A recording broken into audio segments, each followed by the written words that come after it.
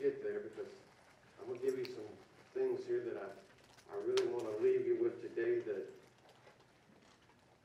it will impact your life and all others that are connected to you. You have the power today to go outside of this building and to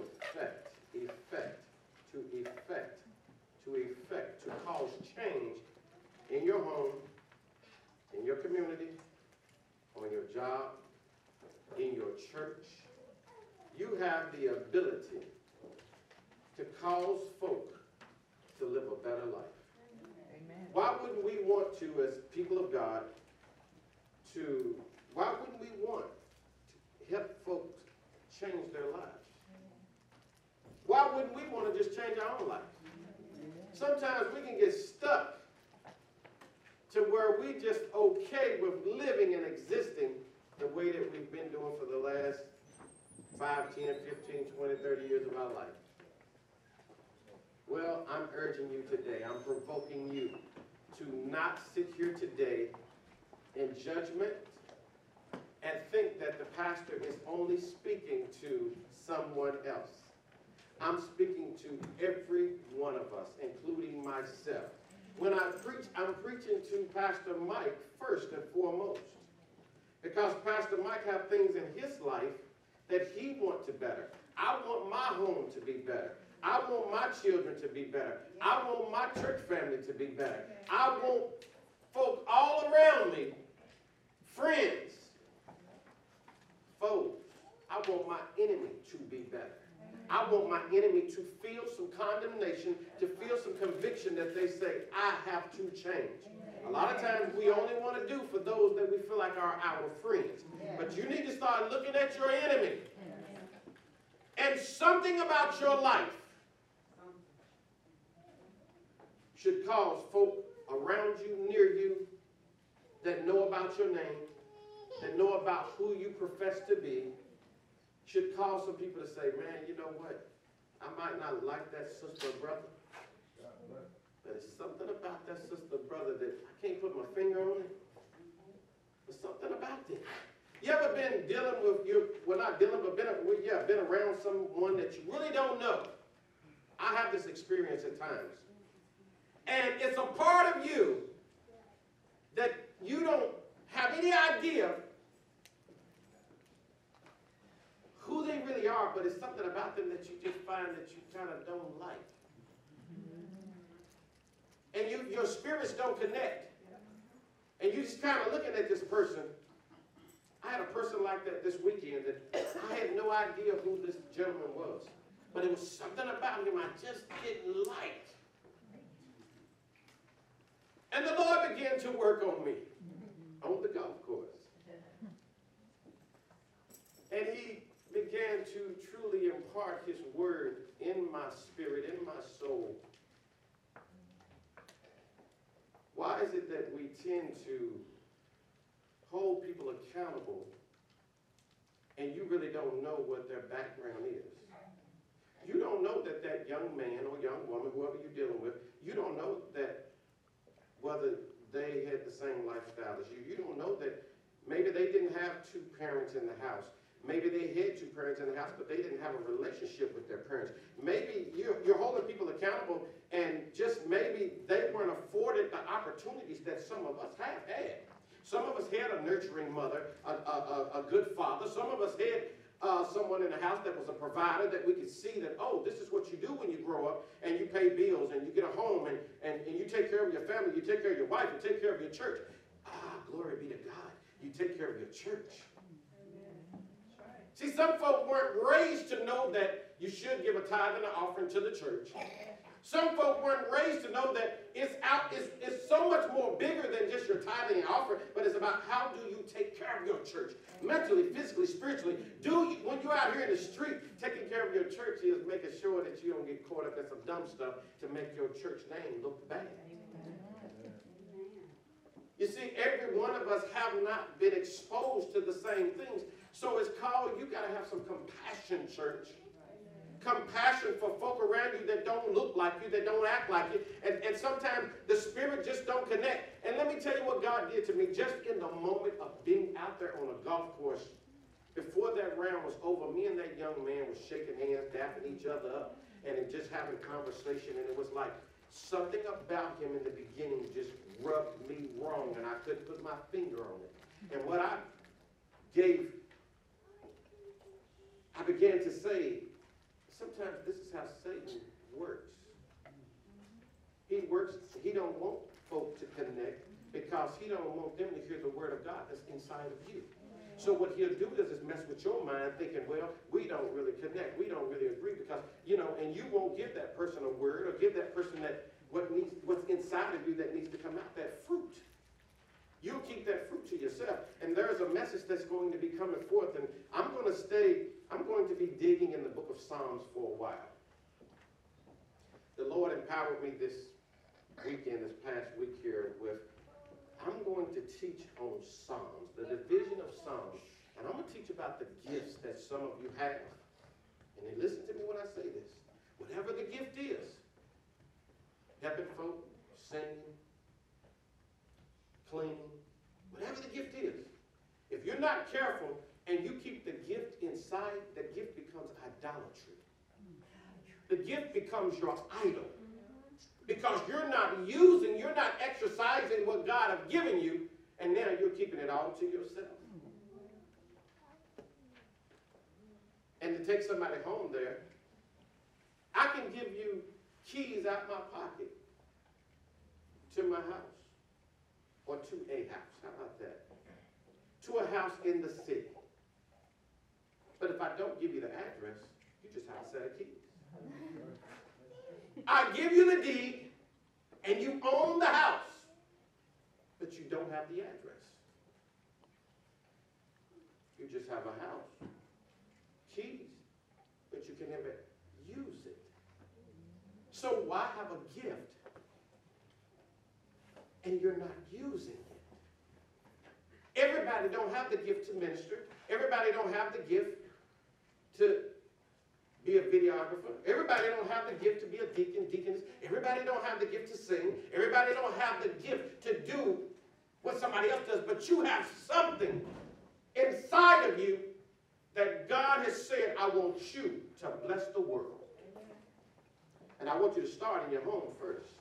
I want you to bless those in your home, because if you can bless folk in your presence, in spite of how mean sometimes blood folk treat each other, in spite of how mean sometimes blood folk fight each other, in spite of sometimes how blood folk, I'm talking about people that's related by blood, we can treat each other the worst because we are familiar with each other. Oh, you're going to take it, you really can't go nowhere. You coming back. Oh, it's all good. That's what family do. This is how messed up society has come to be. That's normal for siblings to fight. It's normal for folk to say they family to argue and fuss and just not really want to be around each other. Society has made us believe that's normal. Well, that's a trick of the enemy. And the one thing I'm going to move you into a whole different direction today. Listen to what I want you to understand about true worship. True worship moves from your lips to your lifestyle. It's time out for you to say, well, I worship God today. I sang, I gave him praise. I worship him in the church. But God is saying, and I'm going to give you some examples of David and whomever else God impressed upon my heart, Paul and different ones, that you got to understand it's time to move from your lips to your actions. It's time for you to recognize that it's not okay to just sing and praise God. But your lifestyle, listen to the word lifestyle, the way that you live should express God in your life at all times. Amen. That's right. Amen. You should confront your enemy, Yes. and your lifestyle should speak to the enemy that, oh, I might not like what he or she said, but man, there's some God in there. Amen. Amen. Our lifestyle must change from it's just merely in our mouth, but not in our actions. Here in Romans 12:1, it said offer. Who knows what offer? When somebody makes you an offer, they are presenting something to you, saying, will you take this offer? So the Bible here in 12:1 says, offer what? Our bodies a living sacrifice. I want to stay there for just a second.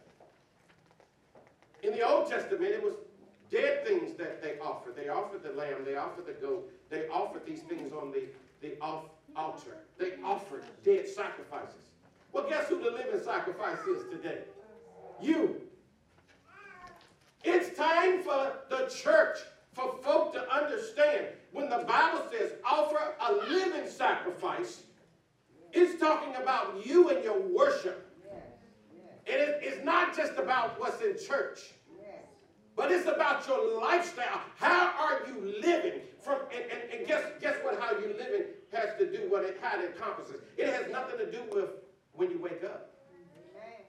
It's every day, every second, every hour, every week, every month, every year. Guess what? Until you die. You get no break. If you're sitting at home dealing with your children, there should be an act of worship dealing with your children. When you're on your job, there should be an act of worship on your job.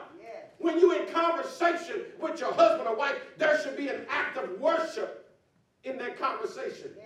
When you're out playing basketball, there should be an act of worship when you're playing basketball.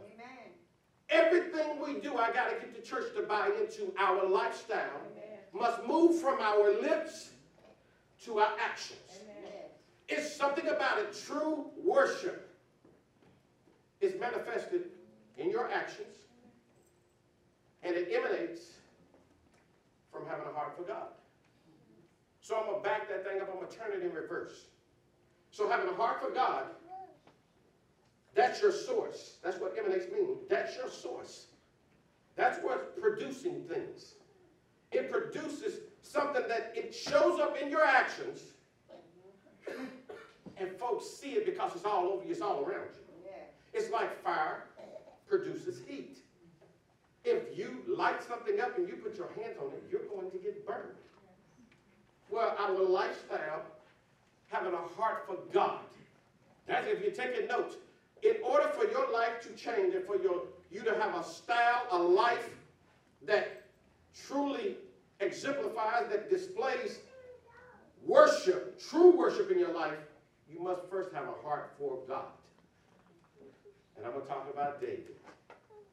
David had a heart for God. It wasn't that David did everything right, but he had his worship was, he had a heart for God. Church, in all you're getting, in all you're doing, you got to learn that you got to have a heart for God. Yes. Amen. We have a heart for athletics. I left out of my house this morning and I told Lady Monique, I said, listen over there, the field. They got the soccer kids over there and they going in. I said, then we went on down the road a little bit and there was two guys in the back of the car. They were getting their weed eaters ready for doing some work in a field. And I said, it is so sad that Sunday for folk don't mean nothing for a lot of people in the world. Sunday is just another day that I done added on to my stressful life. That I can go now and try to work some more.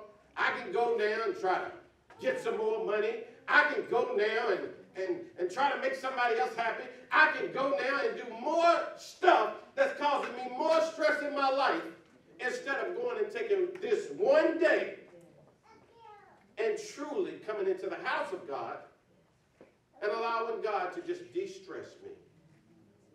Because when I leave, I'm going right back out there to that stuff. I'm going right back home to those bills that's sitting on some of our counters. I'm going right back home to some of us, to that man or woman that's at home that don't know how to act right. I'm going right back home to something that's broken, that's not working right. I'm going right back out the door to that job that every day I'm just like, oh, God, can you give me something different? I'm tired of dealing with these people. I'm tired of being used and abused. Yes. But we will actually spend more time, listen to this, we'll spend more time with that than we do with God. Amen. And we're trying to figure out, why is our life the same? Because your lifestyle is not changing. Amen. Your lifestyle must change in order for things to manifest in your life. That's right. Amen. Fire produces heat. A heart for God produces lifestyle changes. Yes. But we're trying to get our life to change, but we're doing the same thing, which they say that is insanity. I'm going to the same places. Listen, people. I'm going to the same places. I got the same people in my circle. I'm waking up at the same time. I'm going to bed at the same time. I'm going to the same stores. I'm going to the same job. But ain't nothing changing. Guess why it's not changing? Amen. You're doing nothing. You're making not a bit of effort. In order for life to change, there must be something called effort. Effort must be in the equation, and I'm going to show you how. It can't just be effort, but it has to be somebody called Christ, Jesus Christ. Paul says this in the book of Philippians chapter 4 and 11 through 13. He said, and some of y'all, matter of fact, go there, because some of y'all need to read a little bit of this. Philippians 4. Go there. Some of you all, you need to actually read. Because outside of church, you're not going to read. Because your life is busy. Your lifestyle is busy. Your lifestyle is different. Your lifestyle encompasses taking care of the kids. Make sure they get to their sports events. Glory be to God! People going through all kinds of hell. Don't have nothing. I heard tell that. Stop it, lady. But they chasing a dream that ain't gonna get them nowhere. Amen. Whatever the dream is. They running around the country, taking kids places, taking themselves places, involved in different things. And they're trying to figure out why life is just, because ain't nothing in your life changing. You're busy trying to run with the world. Isn't it amazing? If more people would treat the church like getting their children in church and making sure they are really held down, they really grounded. If more people would treat the children, the ministry, the faith, like they do with athletics, we'd have a tough world.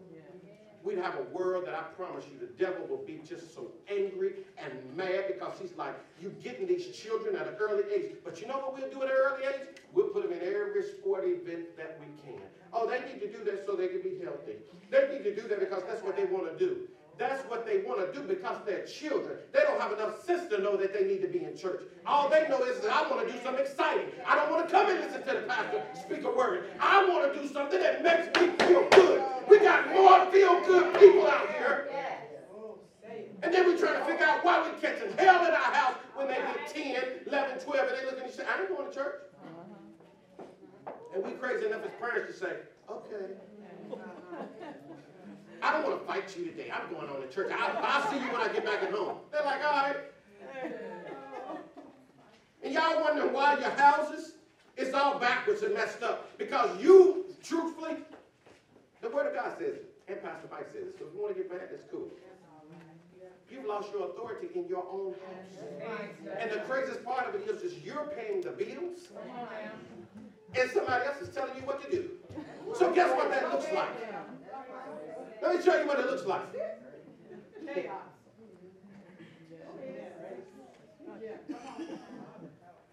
You're a waiter sitting at the head of your table. You ain't even in charge of your table or your house anymore. And your children know it. They so smart. Children are so smart and slick. The ones that's crazy is the parents. The kids ain't crazy, but y'all say, oh, you just crazy. No. The kids are saying no because I'm working you. And you let me work you. So I want to do this weekend, Mama. I don't want to go to church. I want to go to Busch Gardens.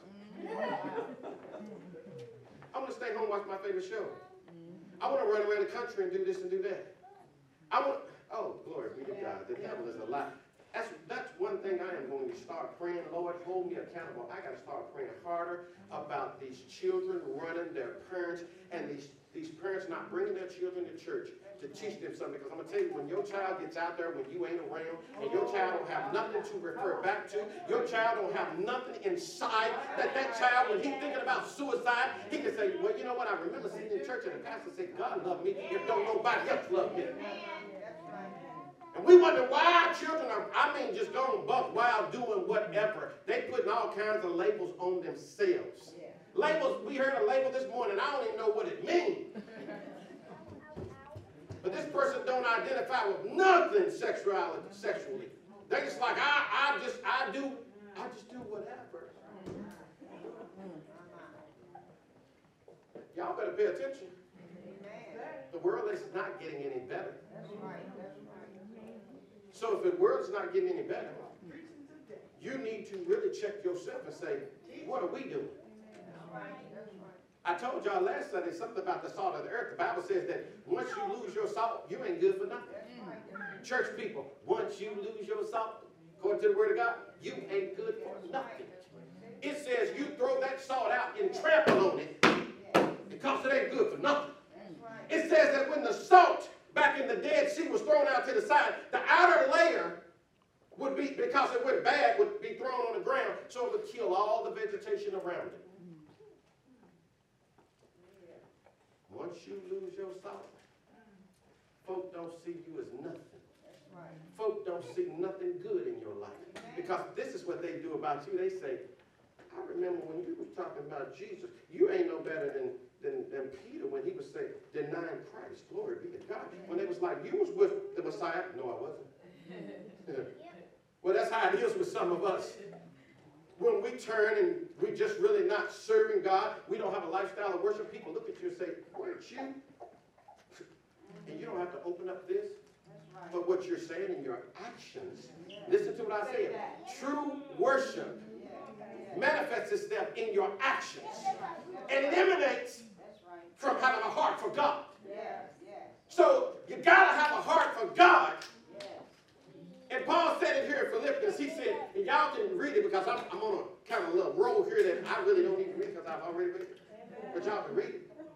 He says in that Philippians 4 that I got to tell y'all people something. You need to know. Listen to this. And some of folk that, and I thought about the young people. I really thought about the young people in this passage here this weekend. You see, when the guys were doing whatever, I was in my Bible. After the golf, while we were riding, when we would move, I was like, God, this is a lifestyle of worship. Not that I had to do it, but it was in me that I just wanted to do it. See, some things you all got to want to do in order for your life to change. I want to know God better. I want to learn more about God. And he said, son, because you want it, I'm going to give it to you. Some of you can't get it because you don't really want it. See, some of y'all got to stop the lip service. See, we have this thing out there, we say, don't talk about it, but be about it. Some of y'all, all you do is talk about it. I won't change. I want my job to change. I want my children to change. And you ain't doing nothing about it. All you keep doing is lip service. And the enemy is sitting back going, oh, all you're going to do is talk about it, but you ain't going to be about it. You good at talking about it. You should have a degree, a doctorate degree in just talking about it. But you get an F because you never be about it. So you will talk about it all day long and have everybody around you thinking, oh, he's or she's going to be a millionaire. Oh, they're going to do this and do that. But then your actions, true lifestyle, manifests itself in your actions, in your daily actions, in your daily conversation, in what you do for people, how you treat people. It manifests itself because it emanates from having a heart for God. You have a heart for God, it's going to produce. Yes. Amen. That fruit is going to be good and ripe. It produces. But Paul says, he said, y'all need to know this. I've learned, and he said, in the first part of that, listen to what it says. It says, I'm not coming to you all because I'm in need. This is what Paul is saying. Listen to this, please. Everybody in here today, you can't afford to miss this. He said, I'm not coming to you because I'm in need. I'm not coming to you because I lack or I have plenty. He said, I know. I've examined the evidence, and I know what it means to have a lot. Yeah. Because I've had the church taking care of me at times. Paul would send out letters. The church was taking care of me. And then he said, I know what it means not to have anything. When I was locked up in jail and I was beaten nearly right to death. I know what it means on both sides of the track.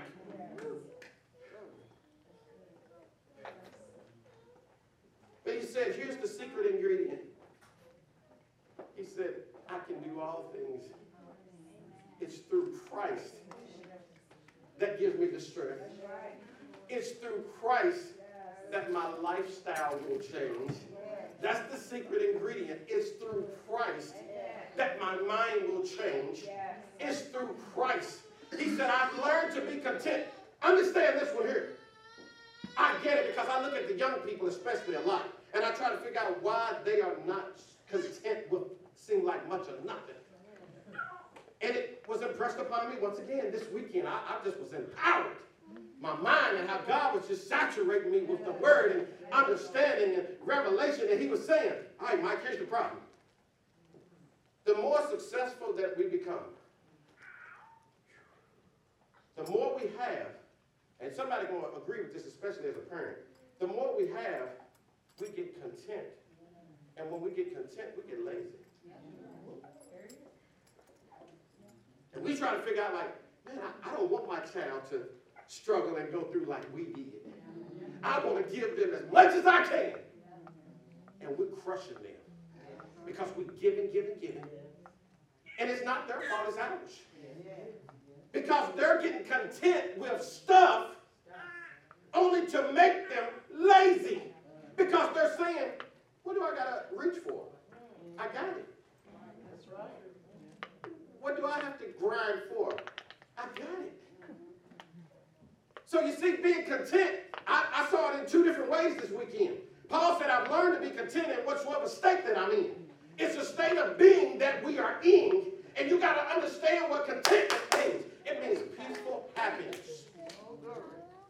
Peaceful happiness is what contentment means. Peaceful happiness. I'm happy and I'm at peace. Whether I'm in jail, whether I'm in the White House, whether I'm in the projects, whether I got $100 in the bank, whether I got $1,000 in the bank, I've learned that I'm peaceful and I'm happy. So that's why the Bible talks about riches. What does it profit a man to gain the whole world and lose his soul? The Bible talks about riches in there, that where your treasure is, that's where your heart will be. Because you won't have peace and happiness if your heart is stuck in stuff. You don't have a heart for God, you have a heart for stuff. You have a heart for making people. See, it ain't just about money. You have a heart to try to make everybody around you be happy. So you're the one that's miserable, but everybody else around you getting all your money, getting all your time, getting all your love, getting everything, and you ain't getting nothing back in return. And the world system don't even work like that. If you put money in the bank, they say, okay, even if it's 1%, we'll give you a little something. We'll give you a little something. But you're giving everything out, and you need to stop and start looking and saying, what am I getting back? It ain't okay for you to treat me wrong and treat me like, well, you give to me, but I ain't gonna give you nothing.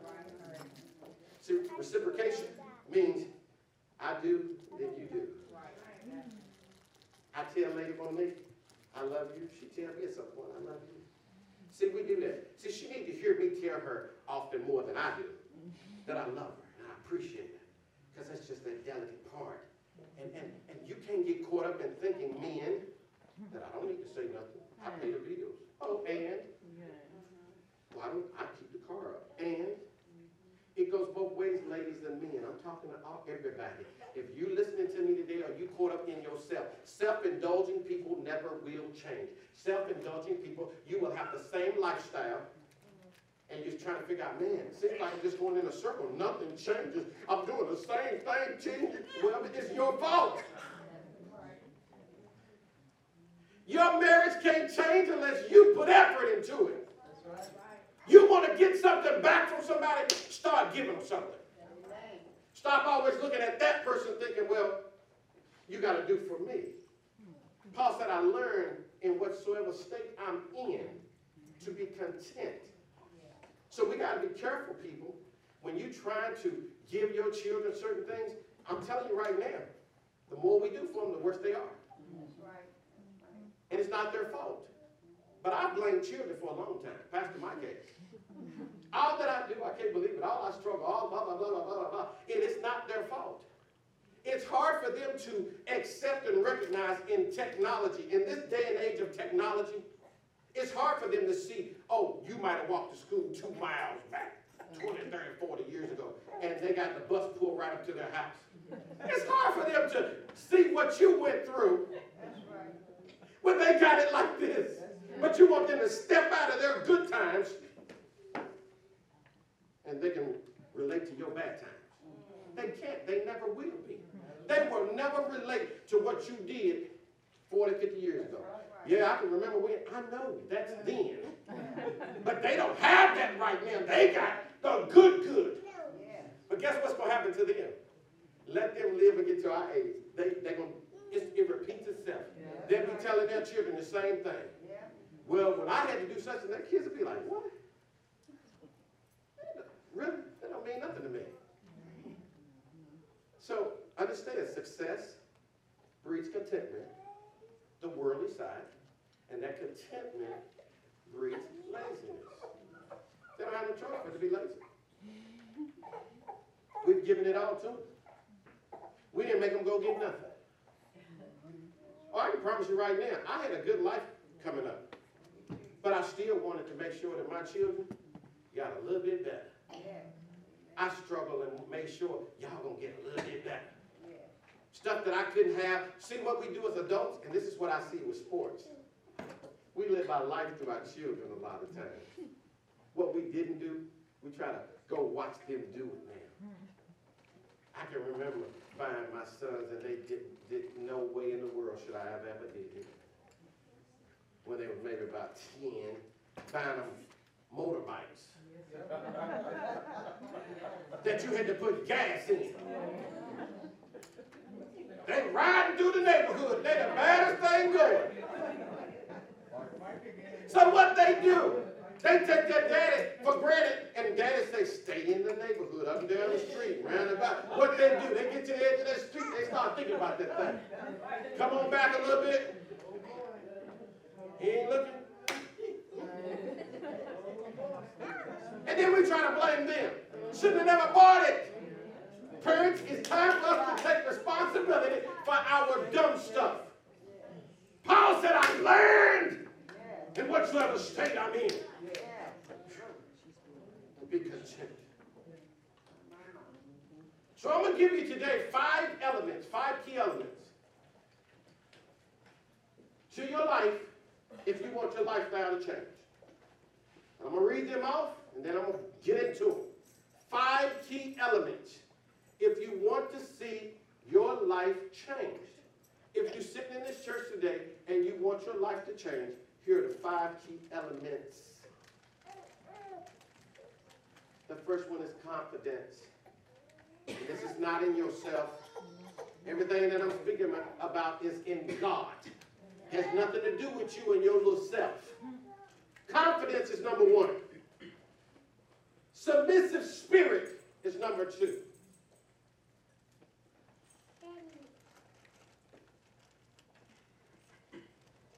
Number 3 is courageous faith.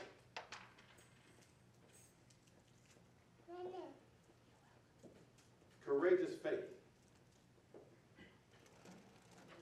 Number 4, oh, glory be to God, is raw passion. Don't put passion, put raw. I want it raw. R-A-W. Raw.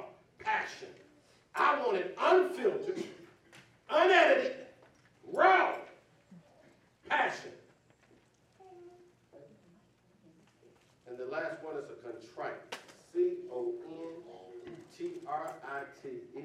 contrite spirit. So we have confidence, we have submissive spirit, we have courageous faith, we have a raw passion, and we have a contrite spirit, all for God. This has nothing to do with you. This is all for God. And I'm getting ready to throw some stuff at you. For each one, I'm going to give you an example. We're going to talk about David. And maybe we go there, maybe we don't, but I'm going to give you where you can refer back to. Matter of fact, while you're writing, I'm going to give you the scriptures for some of you. Confidence, 1 Samuel 17:37. Submissive spirit, 1 Samuel 24:15.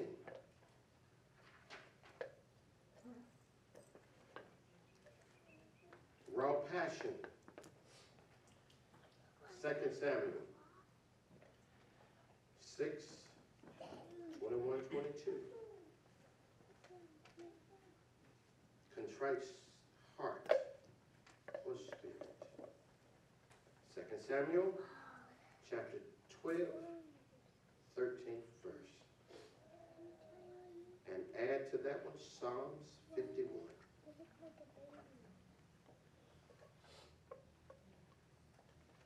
I'll give you a minute, and we're going to start talking about confidence.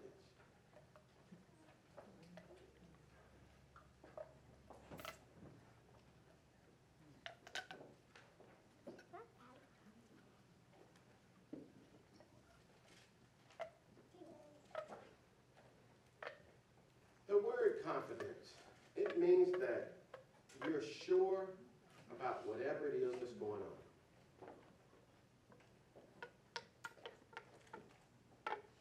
You believe in whatever it is. So in Samuel, we're talking about David, how that in that passage he talks about how God delivered him from the paw of the lion and from the paw of the bear. And he says, surely, this is the confidence I have in you, God. You're going to deliver me out of the hands of Goliath, the giant. So where I want to pitch my tent for a second on that one is he ran quickly to confront his giant. When you have giants in your life, do you run quickly? Or do you kind of run away? Do you back up? Do you try to figure out everything else before you say, you know what, I have a heart for God. You see, some of y'all have never related these two together. This was David's act of true worship, confronting this giant. Because in confronting this giant and killing this giant, it was connected to God. I know you're going to take care of me. It wasn't about, oh, I got this gun, I got this slingshot, I got this arrow, and I'm going to do this myself. But it was God, surely you're going to have my back. A true lifestyle of worship must come from here to here. And when it's in the heart, no matter what we deal with, we know God got our back. I don't understand how it's going to work out, but Paul said I got to be content. Paul said I got to have a peaceful happiness about this situation, even though I don't even understand how it's going to work out. I don't understand where things are going to go. I don't understand what the judge is going to say. I don't understand what my husband or wife is going to say. I don't understand that my husband or wife walked off from me, but yet still I got to have a peace. Because the Bible says it's the peace of God that surpasses what? All understanding. It's the peace of God. The peace of God, man can't figure a lot of this out because it's not what we encompass, what we think. What we do is you hit me, I'm going to hit you back.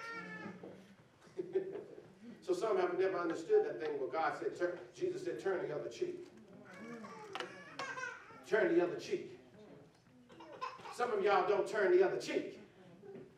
Because you ready to like launch out. You ready to take matters in your own hands. You ready to cuss somebody out at the brink of, oh, they looked at you wrong.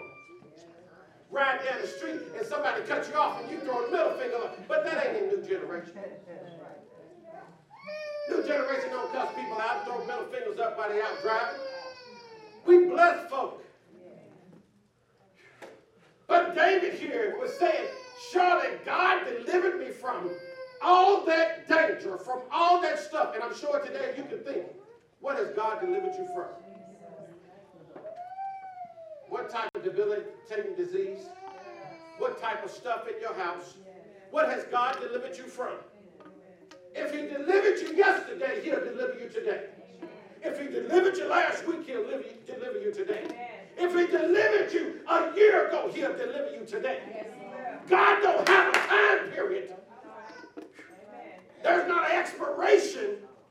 Well, if you don't get this blessing by then, you're not going to get it. That's man. God don't put an expiration on your blessing.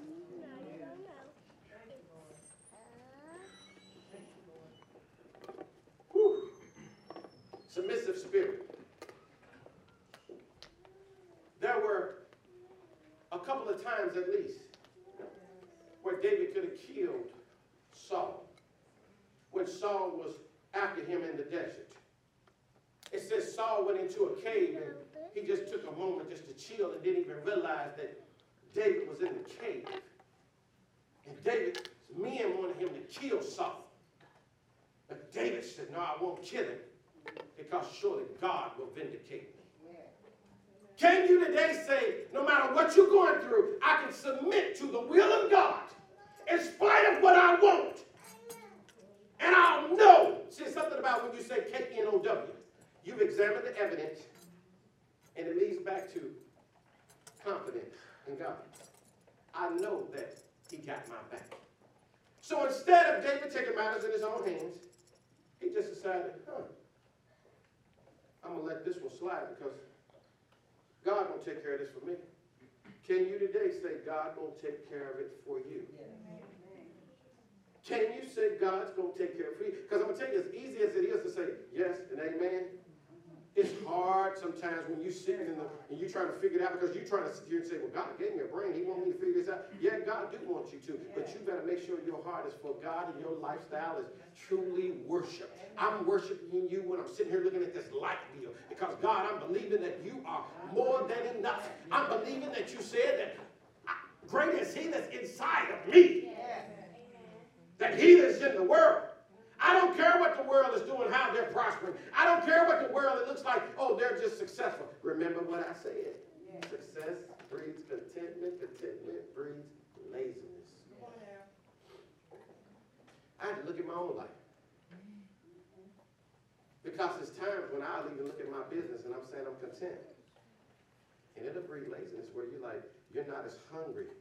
I used to be hungry. I can remember the days I was out there pushing everything about M&J. Oh, glory be to God. I want some of y'all to realize this.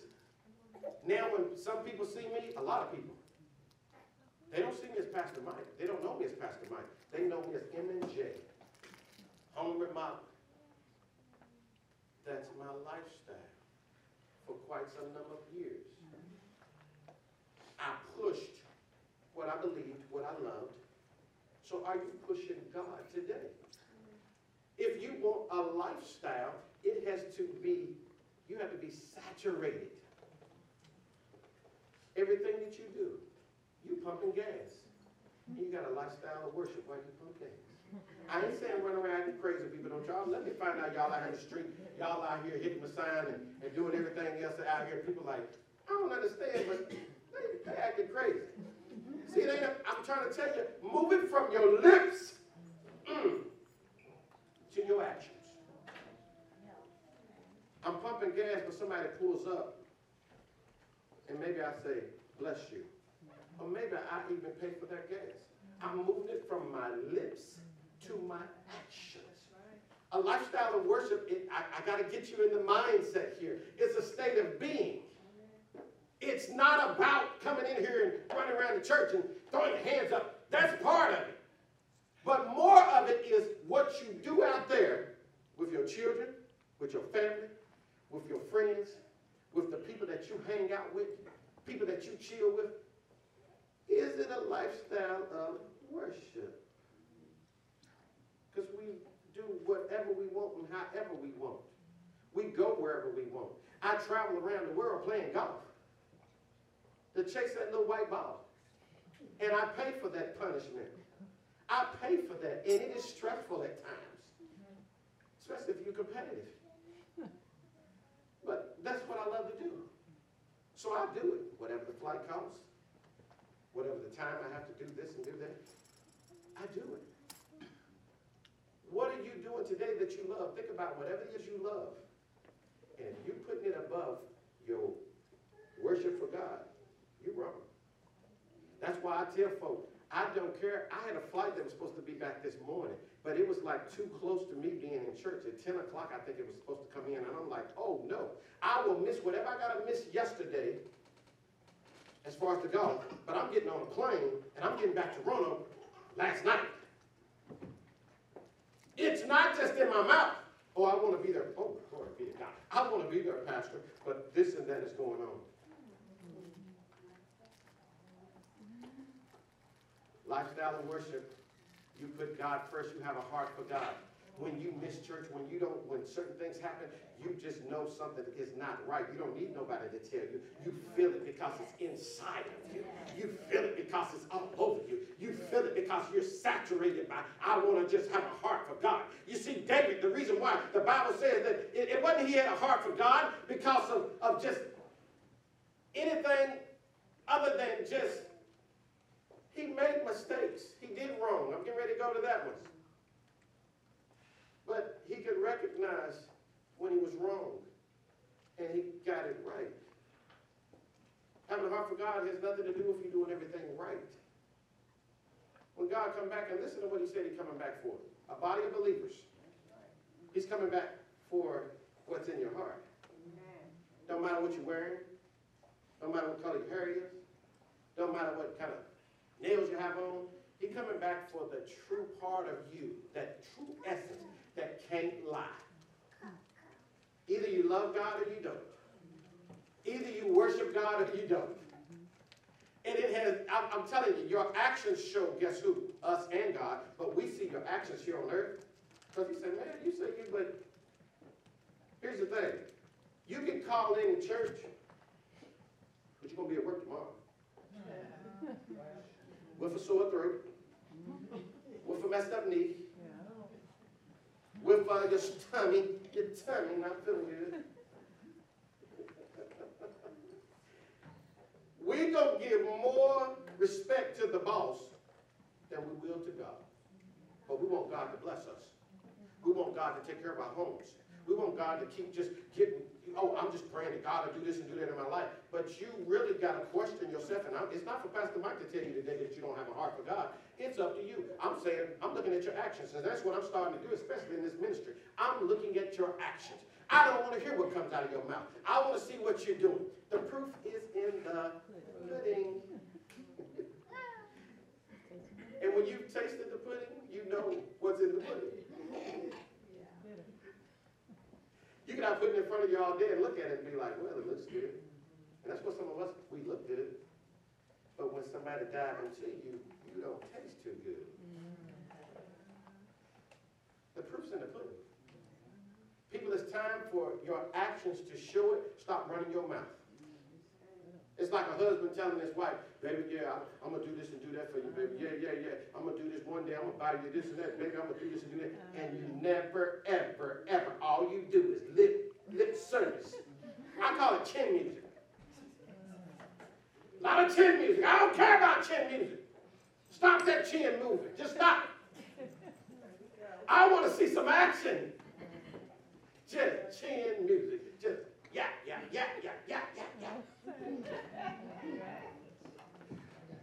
Third one, courageous faith. Woo! The Bible says faith is the substance of things hoped for, the evidence of things not seen.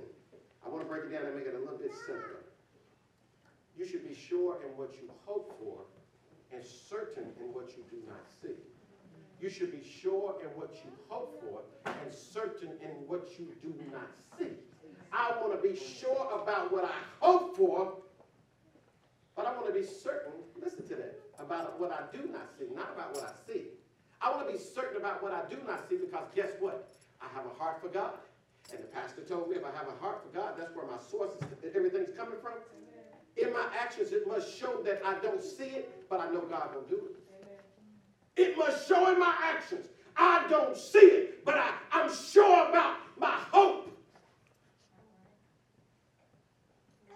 I'm sure about it. And I'm certain about what I don't see because what I see, my eyes are lying to me. And this is how it was with David. David had messed around and he had committed adultery with Bathsheba. And he has her husband killed. And because of that, he ends up taking Bathsheba as his wife. So now, she's pregnant, has a baby, and God said, because of what you did, I'm going to take the life of your child. Listen, folks, because of your sin, I'm going to take the life of your child. And the servants were afraid to say anything to David. They were walking around and tiptoeing. You know how sometimes people just tiptoe around you, and it's like, man, we don't want to say nothing because we're going to catch hell. We don't want to say nothing because now he might kill us. So David saw them just talking one day, and all this time he's been fasting, he's been weeping, he's been on his face before God because he was hoping he could pray this off of him. He was like, why my child? This is my fault. And when the child dies, he looks at him and he says, my child is dead. And David's like, yes.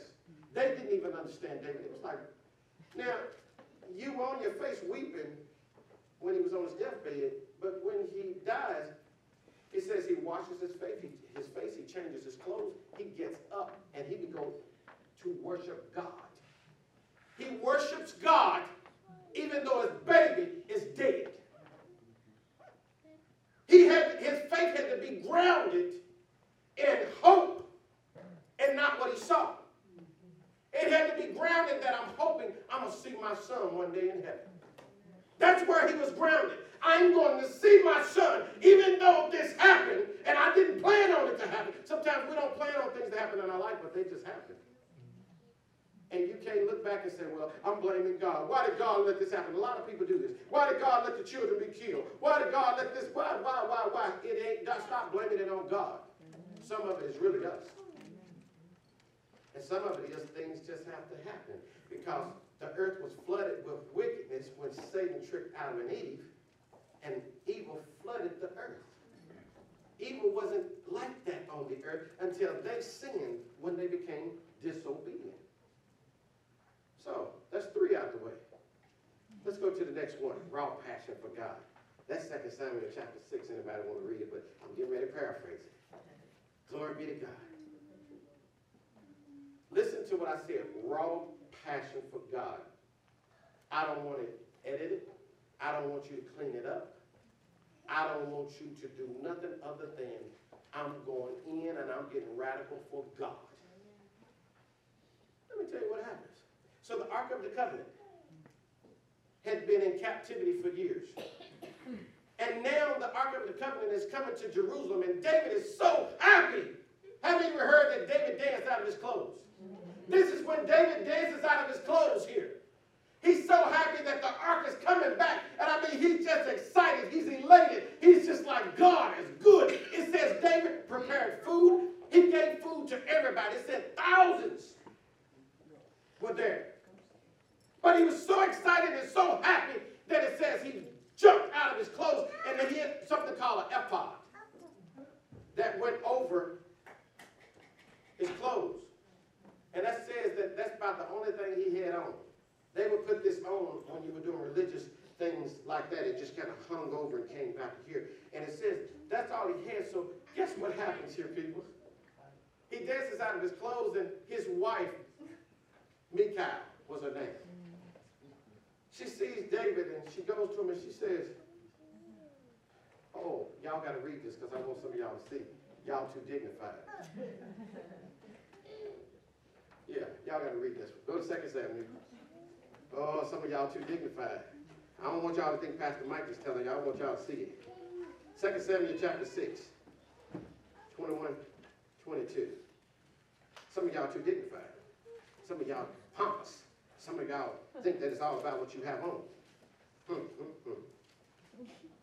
be to God.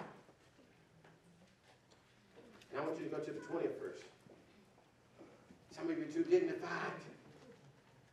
You're trying to figure out why nothing your lifestyle ain't changing because you're too dignified. You don't mind going to a ball game and running half naked through the stadium. I mean, they streak. They'll jump out there and take off, and man, the security will tackle them and everything. You don't mind people run and do some of the crazy stuff. Some people dress, got on shorts up here and all kinds of stuff, and we don't mind that. But when it comes to God, you know, we dignify. Listen to this. And I'll tell you what's beautiful about this.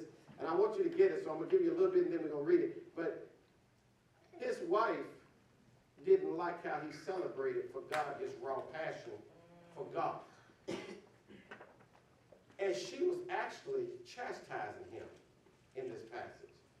She was upset that he was showing himself he was undignified before his servants. Let's read it. In the 21st, then David returned to bless his household. And Michal, the daughter of Saul, came out to meet David and said, how glorious was the king of Israel today, uncovering himself today in the eyes of the maids of his servants. And one of the base fellows shamelessly uncovers himself. So David said to Michal, it was before the Lord who chose me instead of your dad and all his house to appoint me ruler over the people of the Lord, over Israel. Therefore, I will play music before the Lord, and I will even be even more undignified than this. And I will be humble in my own sight. But as for the maidservants of whom you have spoken, by them I will be held in honor. Therefore, Michal, the daughter of Saul, had no children to the day of her death. You better be careful what you say about God's people. She had no children until the day of her death. You can't believe you're acting undignified. It's just an ark. I can't believe that you're running around here dancing for God and praising God. It's just the ark of the covenant. I'll tell you how serious the ark of the covenant was. You read a little bit further back in the covenant, they were bringing the ark up to David, and the oxen stumbled. And the man reached out to grab it because he didn't want it to fall. God killed it. Because he said, I gave you specific instructions. You don't touch it. So think about it. Me personally, and it says when you read it, David was angry with God because he thought he's doing a good thing. It says David was angry with God. You see how we can get angry? Something happened to our child. Something happened to our loved one. You get angry. But David had to bring himself back together. The Bible says, get angry, but sin not. That's a prime example. Okay, you're going to get angry, but don't sin. But it says that he reached out and God struck him dead. Whew! Man, it's power packed. People, true worship, you got to be undignified sometimes. True worship. You can't be all. Sometimes true worship, it requires you to unloosen your tie. True worship, sometimes it requires you to take your jacket off. True worship, sometimes it requires you to, I don't have but $10, but you're in need, I'm going to give you $5 of it. True worship, it's so many areas of your life. Is just not about what's in your mouth. It's about what's in your actions. I push you today. I provoke you today. Our actions must change. Amen. And it's until you die. It's not for an hour. It's not just on Sunday. It's not just on Wednesday. It's not just on Monday. It's not just on Tuesday. But our actions must change. And it emanates from having a heart for God. So I'm starting to look at people differently. Your actions will tell me whether you have a heart for God. Your actions will tell me whether you need to be ordained. Your actions will tell me if you need to serve in certain areas in the ministry. It's not what's in your mouth.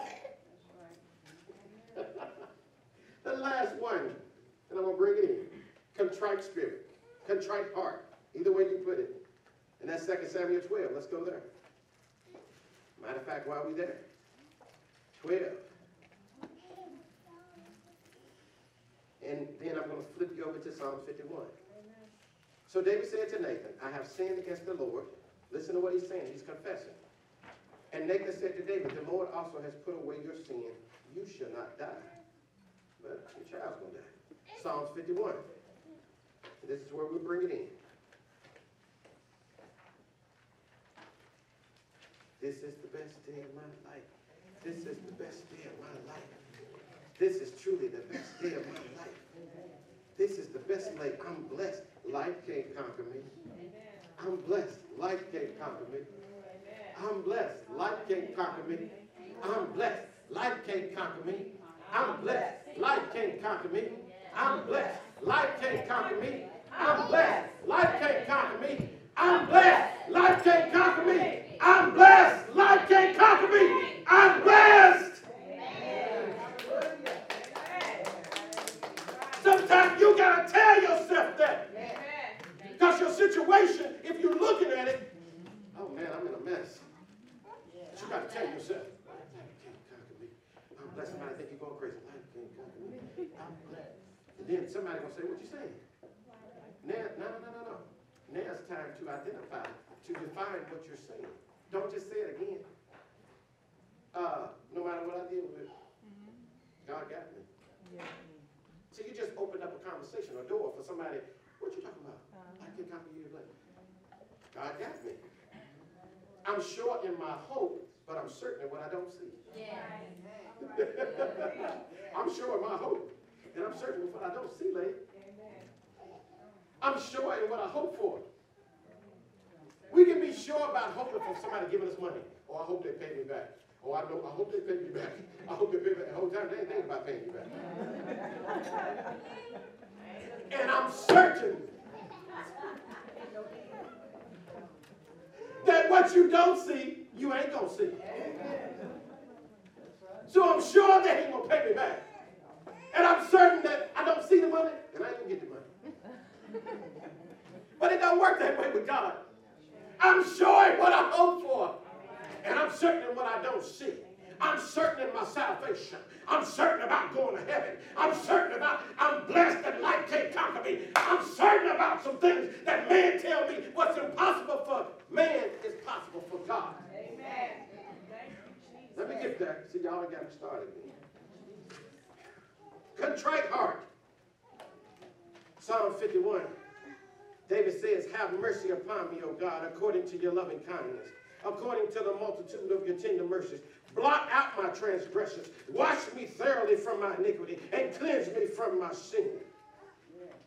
Create in me a pure heart and renew a steadfast spirit within me. You see, David was revealing the depths of his sorrow and condition. Contrite means to have a repentance, a repenting heart. That's what contrite means. Contrite means to be in a repentant state. It's a state of being.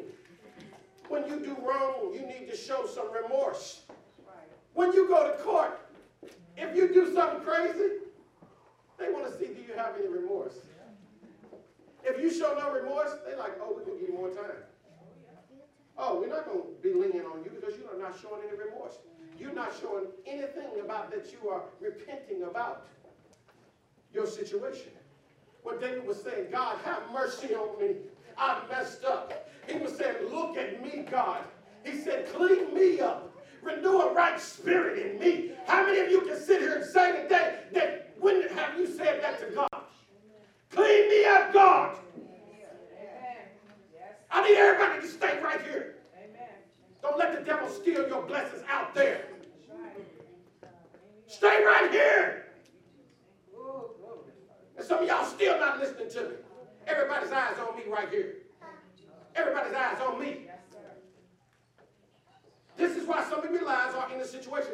You pay more attention to what's out there instead of what needs to be inside of here. Don't allow the enemy to distract you when you're trying to get blessed. You're trying to be fed.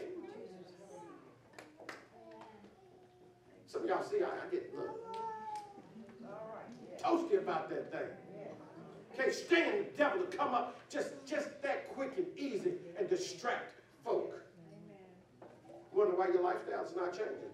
You're easily distracted. And you don't even realize it's a distraction. You think you're doing a job. Like the dude reaching out and grabbing the Ark of the Covenant because the oxen stumbled. He'd have been better off let it go. But because his mind said, oh no, God killed him. Some of you all are distracted that quick, and you got good reason. You got good reason to be distracted. But it's your job to bring yourself back quickly. Because the more you stay in it, let me tell you what happens when you stay in stink.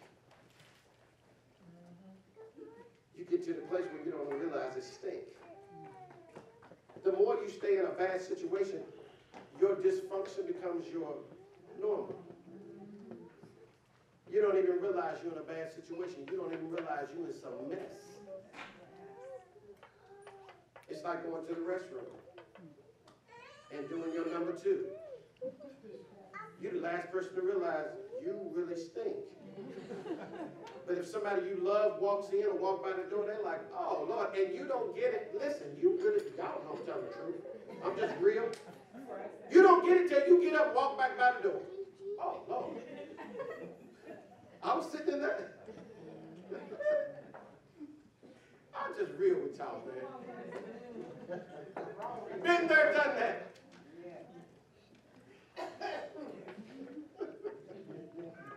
Y'all ain't gonna get another pastor like me. Just real. Don't need to be phony. Tell it like it is. So you got to be careful about being in situations and you don't have nobody around you. You need somebody to come to that door and be like, you all right? You okay? It's a little rough out here. You all right? You need somebody to check off you in your life. Because you won't always know you in it. The enemy is deceiving. He's crafty. He's cunning. That's why the Bible says you got to be wise as a serpent, harmless as a dove. Because the serpent is so wise, he tricked the first Adam. And I'm going to give y'all some stuff here coming up. The one thing you'll see in the Bible is pairs. The first Adam, the last Adam, Jesus. You see pairs all through the Bible. Cain and Abel. Pairs all through the Bible. It's something about pairs. God was trying to give us an idea, a glimpse of, in your life, it's going to be good and bad. Pairs. All through the Bible. Christ, Antichrist. All through the Bible. Pairs. I can give you more names. All through the Bible. Stay focused. Make sure your lifestyle, true worship, is a lifestyle. It must come off of your lips into your actions. And it emanates from having a heart for God. It comes from having a heart for God. If you want your life to change, make sure that your heart is truly for God. I gave you 5 different ways, areas in your life, different elements, things that you need to check up on. You need to have a raw passion for God. You need to have courage for God. Your faith needs to be courageous. You need to have a contrite spirit where you can repent, where you can lay before the Lord. Amen. You need to have confidence in God that He got me no matter what. I got confidence because God is. I got confidence because God is. I got confidence because God is. I got confidence because God is. I got confidence. And you got to have a submissive spirit. Stop thinking that, oh, it's about me. Oh, I know. Submission. Submit to God. Not to people, to God. He says, in order to resist the devil, you got to submit to Him. He says, submit to God, submit to me, and then resist the enemy. Resist the devil. And he will do what? He will flee. He will flee because you submitted to God, not because you resist Him. You can resist Him all day long. He's sitting there going, well, you resisted me, but I'm going to take a break. And guess what? I ain't going nowhere. Some people say, man, it seems like I wake up and the devil's still right there. Yeah. He's taking lunch on you. He done got a lunch basket and ribs and all kinds of stuff there. He chilling. He got a bottle of wine. Chilling. Like, oh, you got to come back. Don't worry. No, I got you. Because you didn't submit to God. You just resisted him. It's a formula. Submit to God and resist the devil. See, it ain't about just submitting to God. You can submit to God, but if you don't resist him, you're going to be back in that every time. It's a formula. Submit to God and resist him. If you want to see your lifestyle change. If you want your life to change, all I can do is give it to you. Do you want your life to be changed in church? For God haven't given me the spirit of fear, but of what?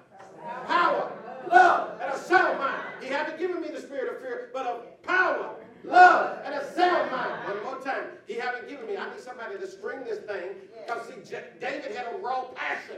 I'm preaching it to you, but y'all got to receive it. A raw passion don't care about camera. A raw passion don't care about somebody sitting beside him. A raw passion don't care about your own wife calling you crazy. Amen. David didn't care what his wife said. That's right. He was undignified, and he said, I'm good with being undignified. Yes. Hallelujah. 2 Timothy 1:7. God have not given me the spirit of fear, but of power, love, and a sound mind.